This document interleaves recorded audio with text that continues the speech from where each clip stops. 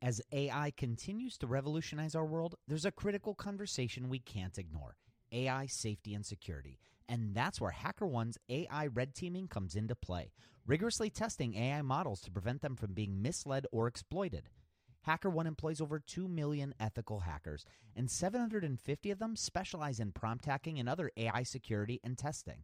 So HackerOne isn't just theorizing, they're actively safeguarding AI's future. Just recently, a team unearthed over 100 vulnerabilities in just 2 weeks. So whether you're at the helm of a startup or steering product innovation at a large company, it's time to prioritize AI security. Visit hackerone.com/AI for more. Again, hackerone.com/AI. This episode is sponsored by porkbun.com. Porkbun is a refreshingly different domain name registrar that's different from the other ones like GoDaddy or Namecheap. They've got low prices on hundreds of different domain extensions. They've got everything from .com domains to really cool ones like .pro, .dev, .xyz. Every domain name at Porkbun comes with tons of freebies too, like SSL certificate, Whois privacy, DNS, URL forwarding, and hosting trials. Because why pay for things that should be free, right? All these incredible features and tools are backed by incredible support, 365 days a year, and more 5-star reviews on Trustpilot from real customers than anyone else. Look, you can get $1 off your next domain name from Porkbun and see why they're the best domain name registrar around by using our code. Just go to porkbun.com/rocketshipfm24. That's porkbun, porkbun.com/rocketshipfm24. You'll save $1 on your next domain. This episode is brought to you by Gigantic. At Gigantic, you can level up your product skills through live, small group, cohort-based trainings. We're incredibly excited to welcome you to our next cohort of our product strategy training, kicking off in January of 2024.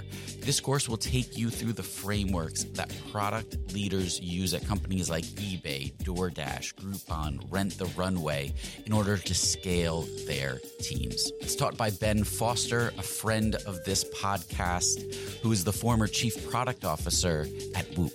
So come join us. Go to gigantic.is. That's gigantic.is. And save your seat for our January cohort. Your potential is gigantic, and we're here to help you reach it. Go to gigantic.is to reserve your seat today. This podcast is brought to you in part by Creative Live. Creative Live is an online learning platform featuring classes taught by industry leaders such as Nir Eyal and Alex Bloomberg. Go to creativelive.com/rocketship and find some of our favorite classes, buy them, and get 30% off.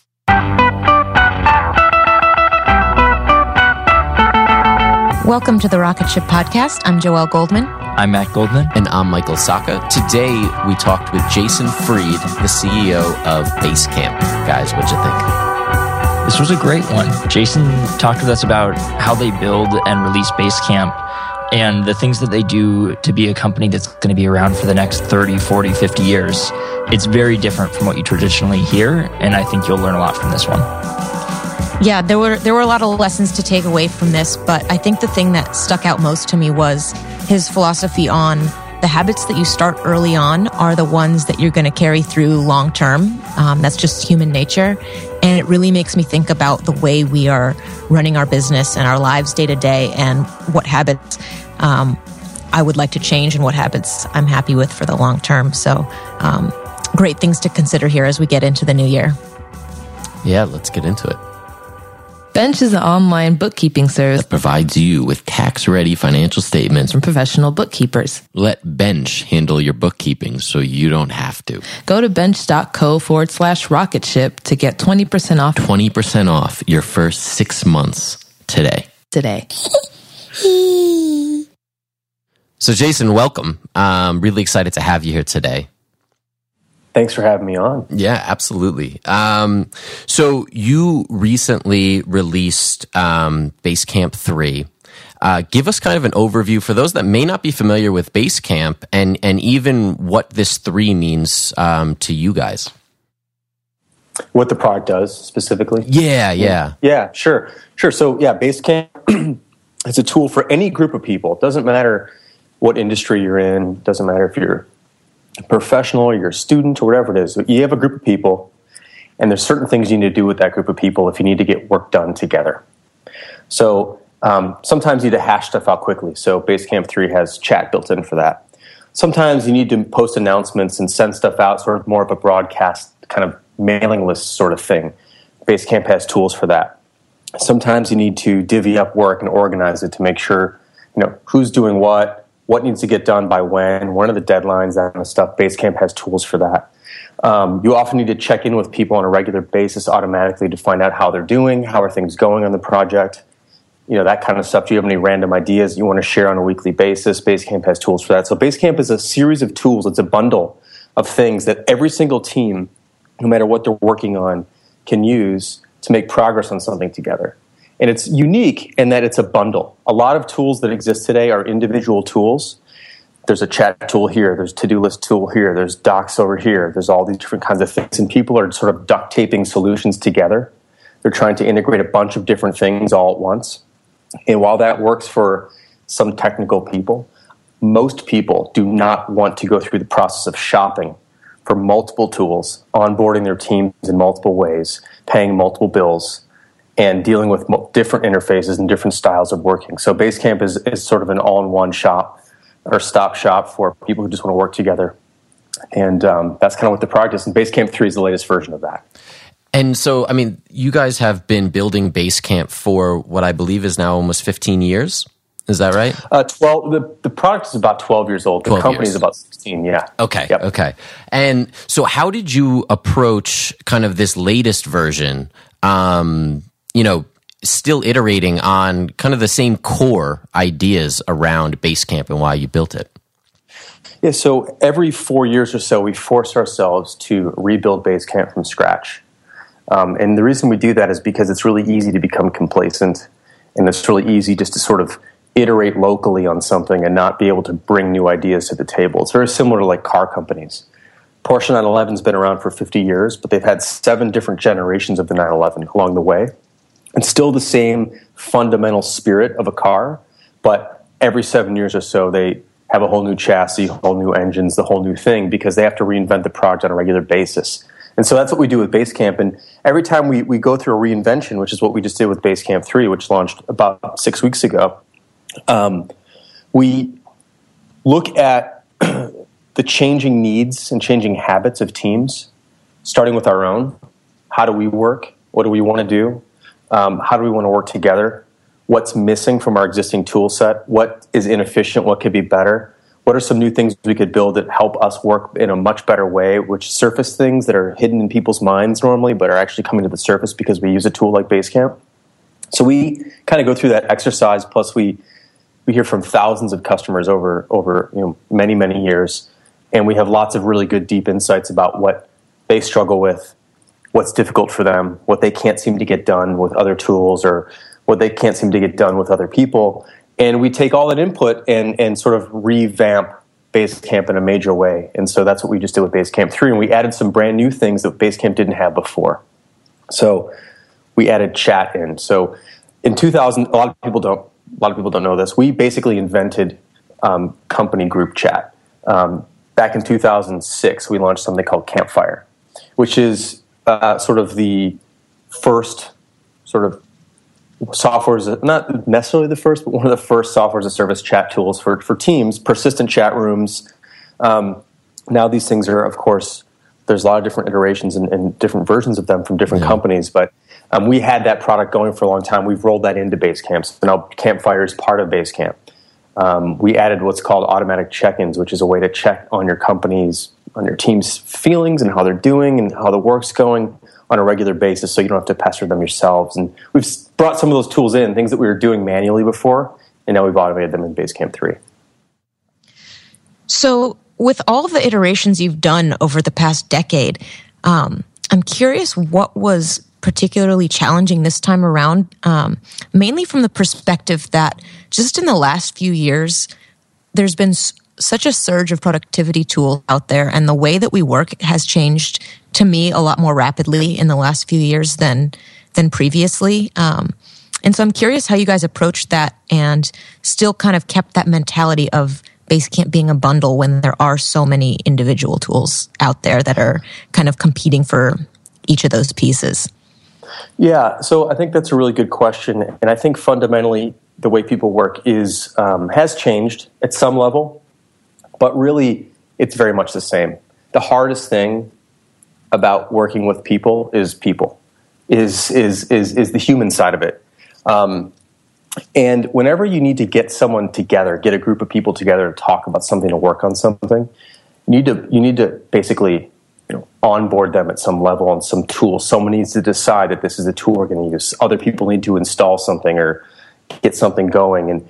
And so every time you layer on additional challenges by having to say that this is a chat tool, we're all going to use this chat tool. We're all going to use this to-do tool. We're all going to use Google Docs for this. We're all going to use this for that. We're going to use Dropbox for this.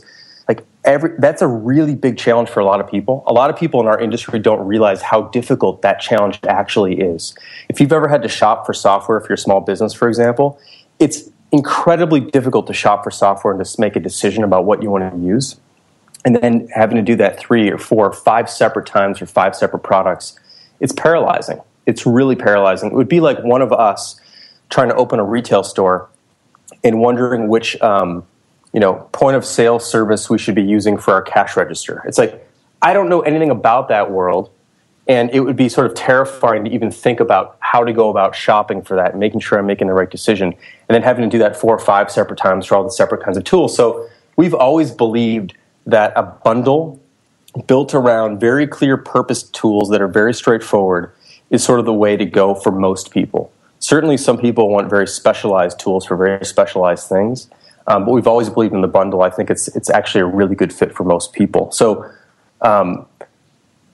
while people sort of do change the way they work at some level, for example, messaging has become very popular now.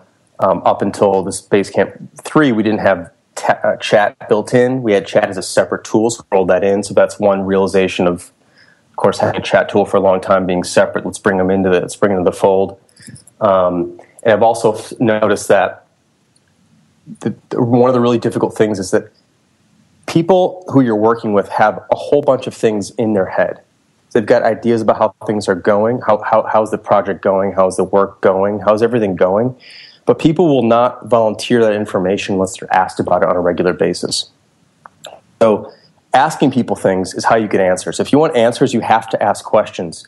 And this is a sort of a really deep insight that I've gotten from talking to a lot of different people about this problem, which is that people hear about things too late in a project. It's like, this is on my mind, but I didn't tell anybody because no one asked me about it. This comes up all the time. And this isn't a new thing. This is the way people are. But we were able to, in Basecamp 3, build a tool called Automatic Check-ins, which makes it really easy to set up these automated questions that go out to your whole team on a regular basis. It could be every Monday, every Friday, twice a week, or every other week, that sort of thing, that ask questions of people, and then they post questions back, they post answers back, which is shared with the whole team, which exposes information that's been buried in people's heads and brings it to the surface. And that insight came from talking to a lot of different people about struggles that are not tool-based, they're not technology-based, they're all human-based. And so we've always tried to think about Basecamp in that way. How can we actually help people make progress on things versus how do we sort of have feature parity with another tool? It's not about what other tools are doing. It's what people actually need to make progress on things, and that's how we think about stuff. I hope that answers that. I know it's kind of a long answer, but yeah, absolutely. I like to get into these details because I think that our industry is so obsessed with tools and features. Mm-hmm. And like, well, these guys are making this, so you've got to have these integrations because these guys have these integrations, and these guys do two this way, or these guys do tasks this way, or like, so if you don't have what they have, it's like that's not really how people think about what to buy. Yeah, well, no, absolutely.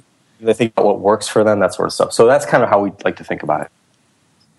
So when you're doing a whole new release every 4 years or so, how do you how do you maintain the compounding value that you normally have with a SaaS product? You're looking specifically at your support team. Over time, you guys are able to build up answers to common questions and develop videos on how to use Basecamp 2 and really help customers be successful with it. If every 4 years you have to start over from scratch, how do you keep the team, how do you get value out of the things that you did the previous 4 years? Yeah, definitely. I think that's a great question. And we there's a lot of sort of embedded things in Basecamp 3 that came from insights from Basecamp 2 that came from insights from Basecamp Classic, the original version. So, for example, some of the core feature set is carried over. It's very similar to going back to talking about Porsche 911. The engine has always been in the back of the Porsche 911. It's always behind the rear axle. Even though that's probably the worst place to put an engine in a car, and no other car is designed that way, that is part of the spirit of the 911, is that the engine's in the back. So even though they've had 7 generations of the 911, the engine is still in the back. The shape is relatively the same. There's certain insights around that kind of stuff. So there's certain things in every Basecamp iteration that are very core to what the product stands for. Part of that is straightforwardness. Part of that is a series of tools that are very straightforward in terms of kind of just flat out working with kind of lowest common denominator technology, like, for example, email. So everyone right now is sort of saying email is dying and is dead. I can tell you that it is absolutely not dying and it's absolutely not dead. In fact, the way you reached out to me is via email. People reach out to each other via email because it's the widest common denominator. And when you're trying to get people to work together, it might be across departments, it might be across companies, it might be across countries with different technical abilities and different sort of setups and different popular things. Email is a sort of something you can always rely on. And so we've always made sure that email works really, really well with Basecamp because it's something no one struggles to use. And so those kind of fundamental things are carried through, and then we bring new things and new ideas to each additional new version, so we're not stuck in the past. But we also don't forget the past, because there's some things you learn just about how people work together and what works really well that you want to bring through each time. Yeah, absolutely. And it kind of the changing nature kind of brings me to one of the new podcasts that you guys have released now, The Distance. And I wanted to hear kind of your inspiration behind taking that angle, businesses that are 25 years and older and telling their stories. Is that something that kind of you guys felt like you were emulating to be and you wanted to learn from? Yeah, I've always... Well, first of all, yes. So we're in it for the long term. We've been in business for 16 years, though we hope to be in business for 20, 30, 40, 50 years if we can, right? I think that's to me, that's an interesting business. I've always long admired companies that have something on their sign that's like since 1962 or whatever it is, right? You walk into a place like that and you realize that any business that's been around for 25 years or more is not a fluke. Yeah. They are intentionally, so they're doing something very, very right. And staying in business is one of the hardest things in the world. A lot of people talk about how hard it is to start a business. Starting a business is incredibly easy, actually. What's really hard is staying in business. Anybody can just start a business tomorrow. They can throw up a Squarespace site and say something's for sale. Like, you can start a consulting business this afternoon. Right? What's hard is getting clients. What's hard is keeping customers. What's hard is paying your bills over years and years and years and dealing with competition and dealing with market trends and all that stuff. That's the hard thing. So when someone's made it through all of those things, I think there's something really, really wonderful to learn from those kind of companies. And we'd like to be one of those kind of companies. And so I thought it would be really interesting. And these kind of companies aren't often written about because they're not new, they're not sexy, and they're not interesting in that way. But I think their stories are so fundamentally important to pay attention to if you're in business, to understand what it is that they do, what it is that they care about, how they run their business, how they conduct their business, how they treat their customers, how they've dealt with market conditions and competitive storms and changes in trends and all this stuff. That's where the real lessons are. I don't need to learn. I'm not going to learn a lesson from someone who's been in business for 9 months. I'm just not. Like, they haven't been through the things that are difficult yet. So anyway, we wanted to highlight these stories. They're often like mom and pop shops, they're small businesses, they're family owned, they're multi-generational. And I find those to be just so warm and interesting stories to hear. And they're not really being told that often, so we wanted to dedicate a podcast to that. And so we do. We highlight those kind of companies that have been around for 25 years or more and are profitable and self-funded. When Rainn Wilson realized he had a special gift for talking people to sleep, he had two choices: construct a massive speaker that would blast his voice to every person in the country, or invent a talking pillow. AT&T Business eventually talked him into the pillow thing. And, backed by a reliable network, the only network with built-in security controls, Sleep with Rainn was a hit. Take your ideas to the moon and beyond at business.att.com. That's business.att.com. Is there a particular story that kind of inspires you? Maybe when, things aren't quite as rosy as they may be. Yeah. I always just think about how like every week, I love what I do, and business has actually never been better, and things are great. But you have weeks where you're like, not a great week, or a day or a month even, you're like, I'm not really on this week, whatever, right? And so what I always tend to think about is, and this is something that David, my business partner, sort of taught me, which is this idea of negative visualization, which is basically think about the worst case scenario. Like, what's the worst thing that could actually happen right now? If I'm having a bad week, like, that's not so bad because I've had 16 years of great weeks, right? Or like, I'm having a tough month or I'm having a tough day. Well, last Friday was awesome.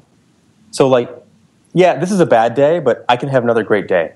I can have another great week. Had plenty of those. Like, the thing is that when you sort of look at it over the long term, it evens out some of those bad moments, and you go, you just kind of stick with it. As long as you kind of stick with it and are persistent and are thoughtful about the things you're doing, I find that like that's just a great way to deal with those kind of moments. And looking at some of these companies, these sort of companies that have been around for a long time, a lot of them have gone up and down, a lot of ebbs and flows in their existence, and they've always figured out a way to sort of persevere and make it through and be persistent and change a little bit if they have to, and do whatever it takes to stay in business. And I think that there's just a lot of inspiration in that versus the alternative, which is, and by the way, there's nothing wrong with this alternative. It's just I'm not interested in it, which is like start a business, build it for 3 years, sell it, go start another one, build it for 3 years, sell it.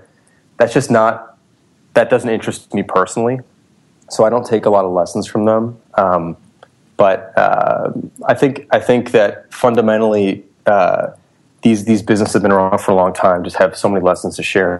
I like to listen to the stories because they do have a lot of struggle in them at certain moments, and it's just a reminder that like it is challenging sometimes, and you just got to kind of stick to the fundamental core things that you're good at. Treat people well, have a really great product, speak clearly about the product, take care of your employees, focus on the basics. Don't get so obsessed with what everyone else is doing. Make sure that what you're doing makes sense. And like all those fundamental, like down-home basic values, the more I hear about that, the better I feel. Absolutely. Do you see companies today growing with them, and maybe companies that we don't hear about? Growing with, I'm not sure. Those kind of foundational values and kind of outside of the, I guess, just sell a business. Oh yeah, certainly. I mean, I think in our industry, a lot of the sort of the focus is on the high flyers and the fast growers and stuff, right? But that's really a very small portion of all companies. Very, very, very few. In fact, those are the extreme outliers. Those are the 0.1% really. People are always like, well, what about Uber? And like, well, there's one Uber.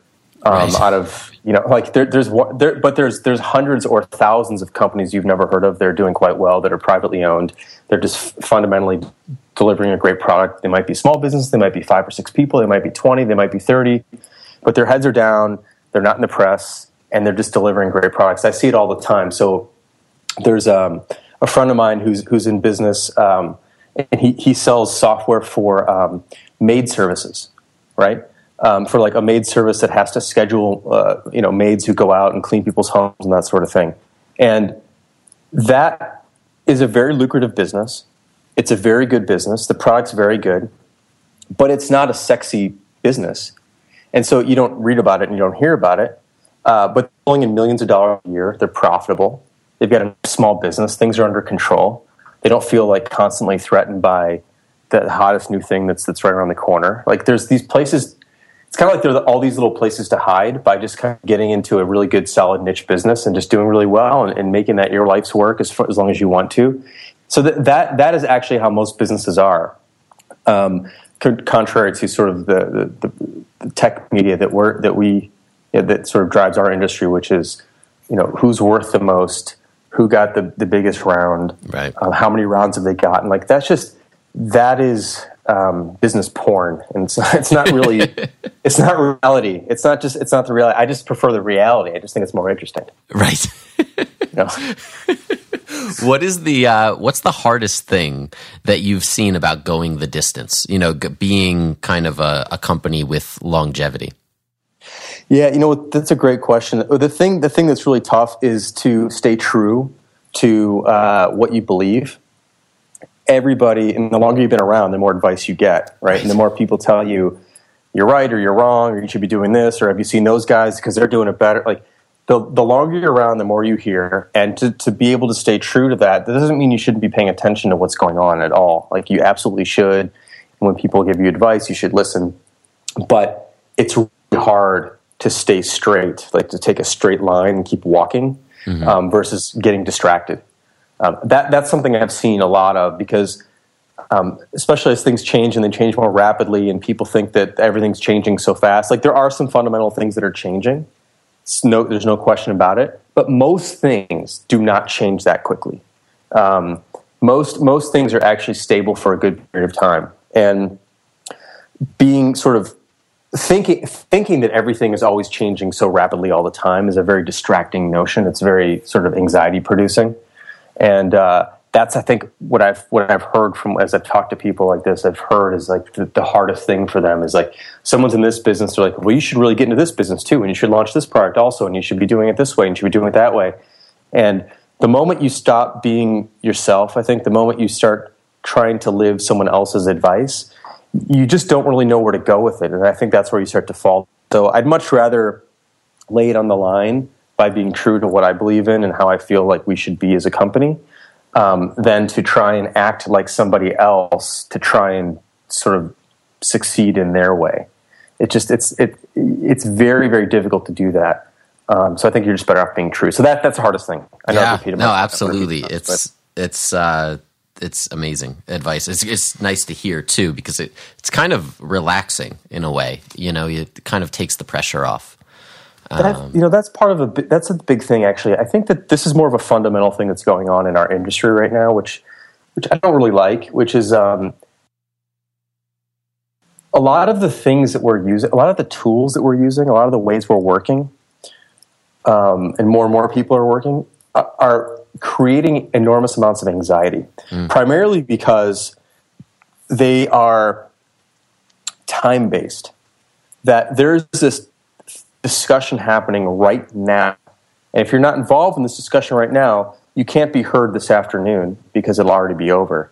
So therefore, you must be paying attention to everything all the time, because if you're not, you can't get your 2 cents in. So a lot of people pile on and jump in and try to fight through things really quickly to make sure they've been heard. Yep. And I find that to be a very manic approach, and it can be effective in some scenarios, but I think that over time, people are going to see that not everything needs to be discussed in real time right now. I think this is currently people are getting used to discussing things in real time because it's a novel idea for them, when before they might have discussed things in a slower way.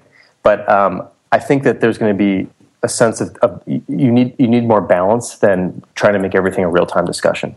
And so I think that'll be a really interesting trend to see where that goes over the next couple of years. Yeah. Have you guys addressed it at Basecamp? Because that's a very relevant, I think, especially as teams are remote, time differences. I find, I'm on my phone at 8 at night, sometimes having a planning discussion, mostly impromptu, but that seems to be the time when people might be around. Have you guys addressed that at Basecamp?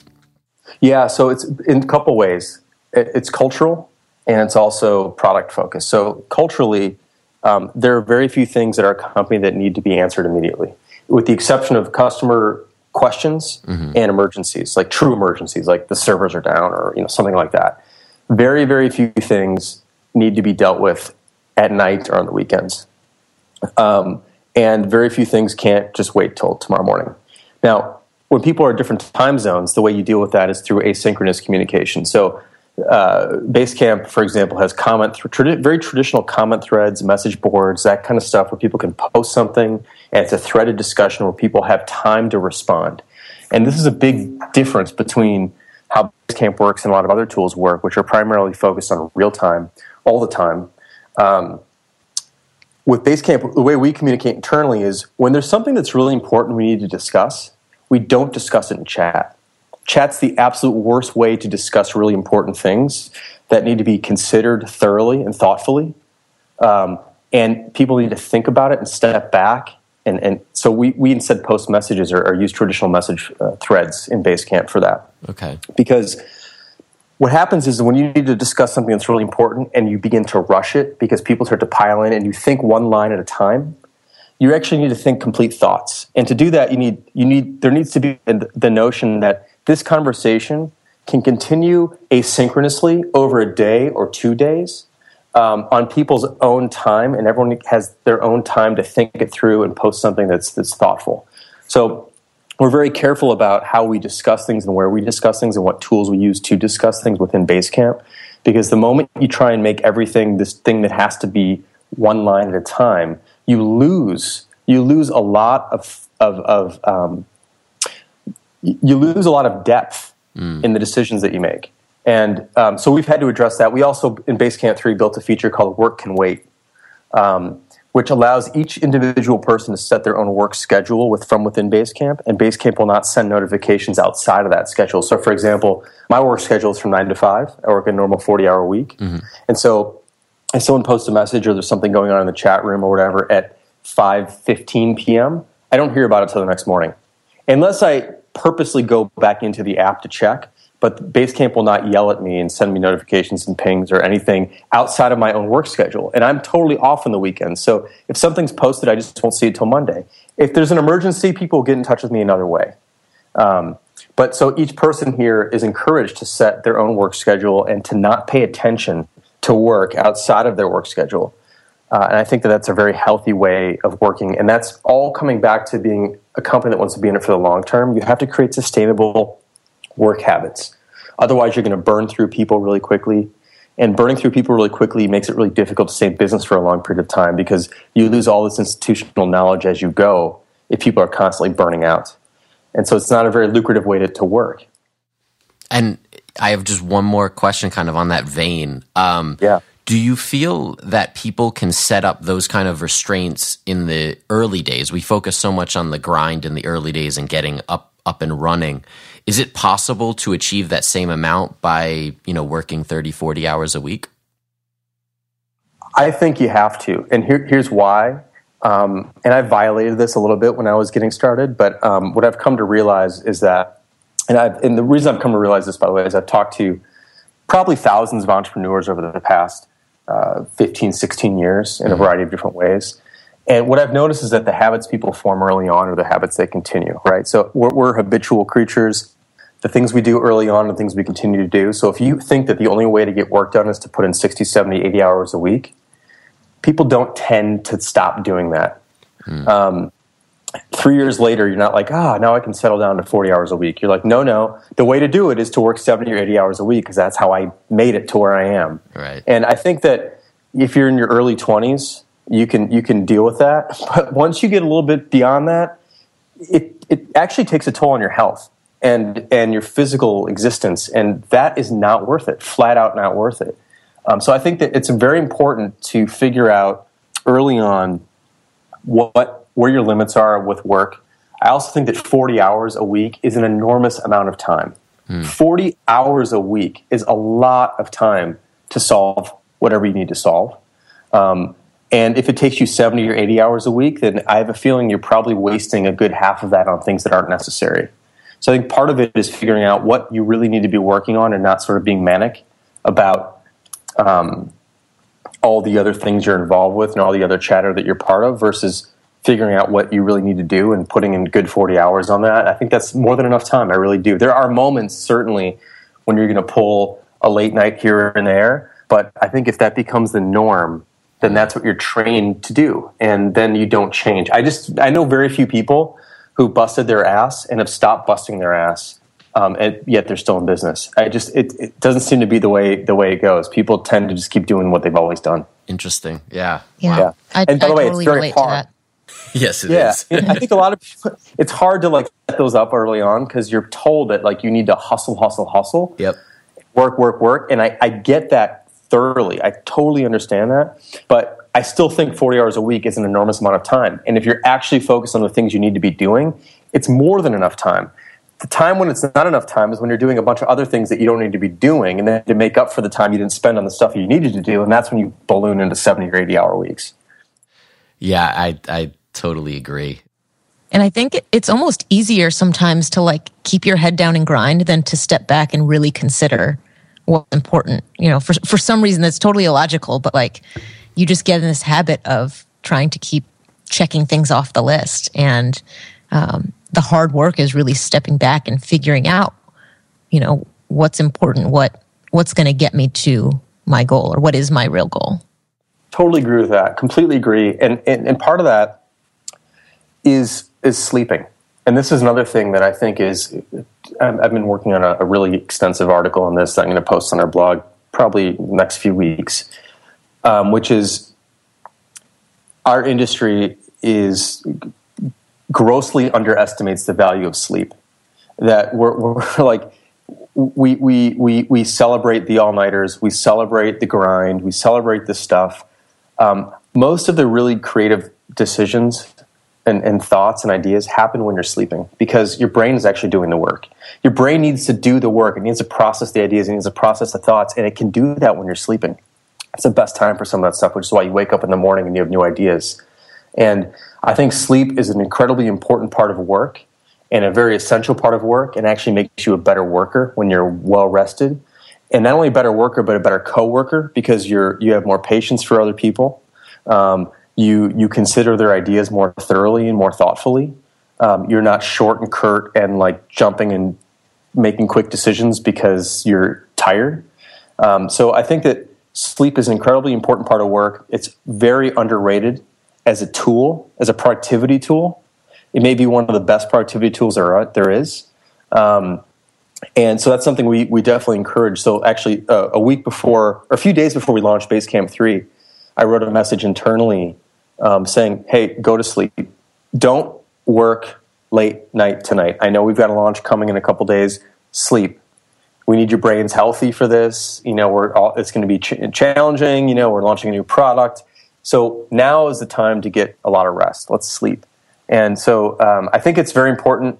Don't think it gets enough discussion. I think I was at a conference recently, actually, and there was someone up on stage flat out bragging about how little they sleep.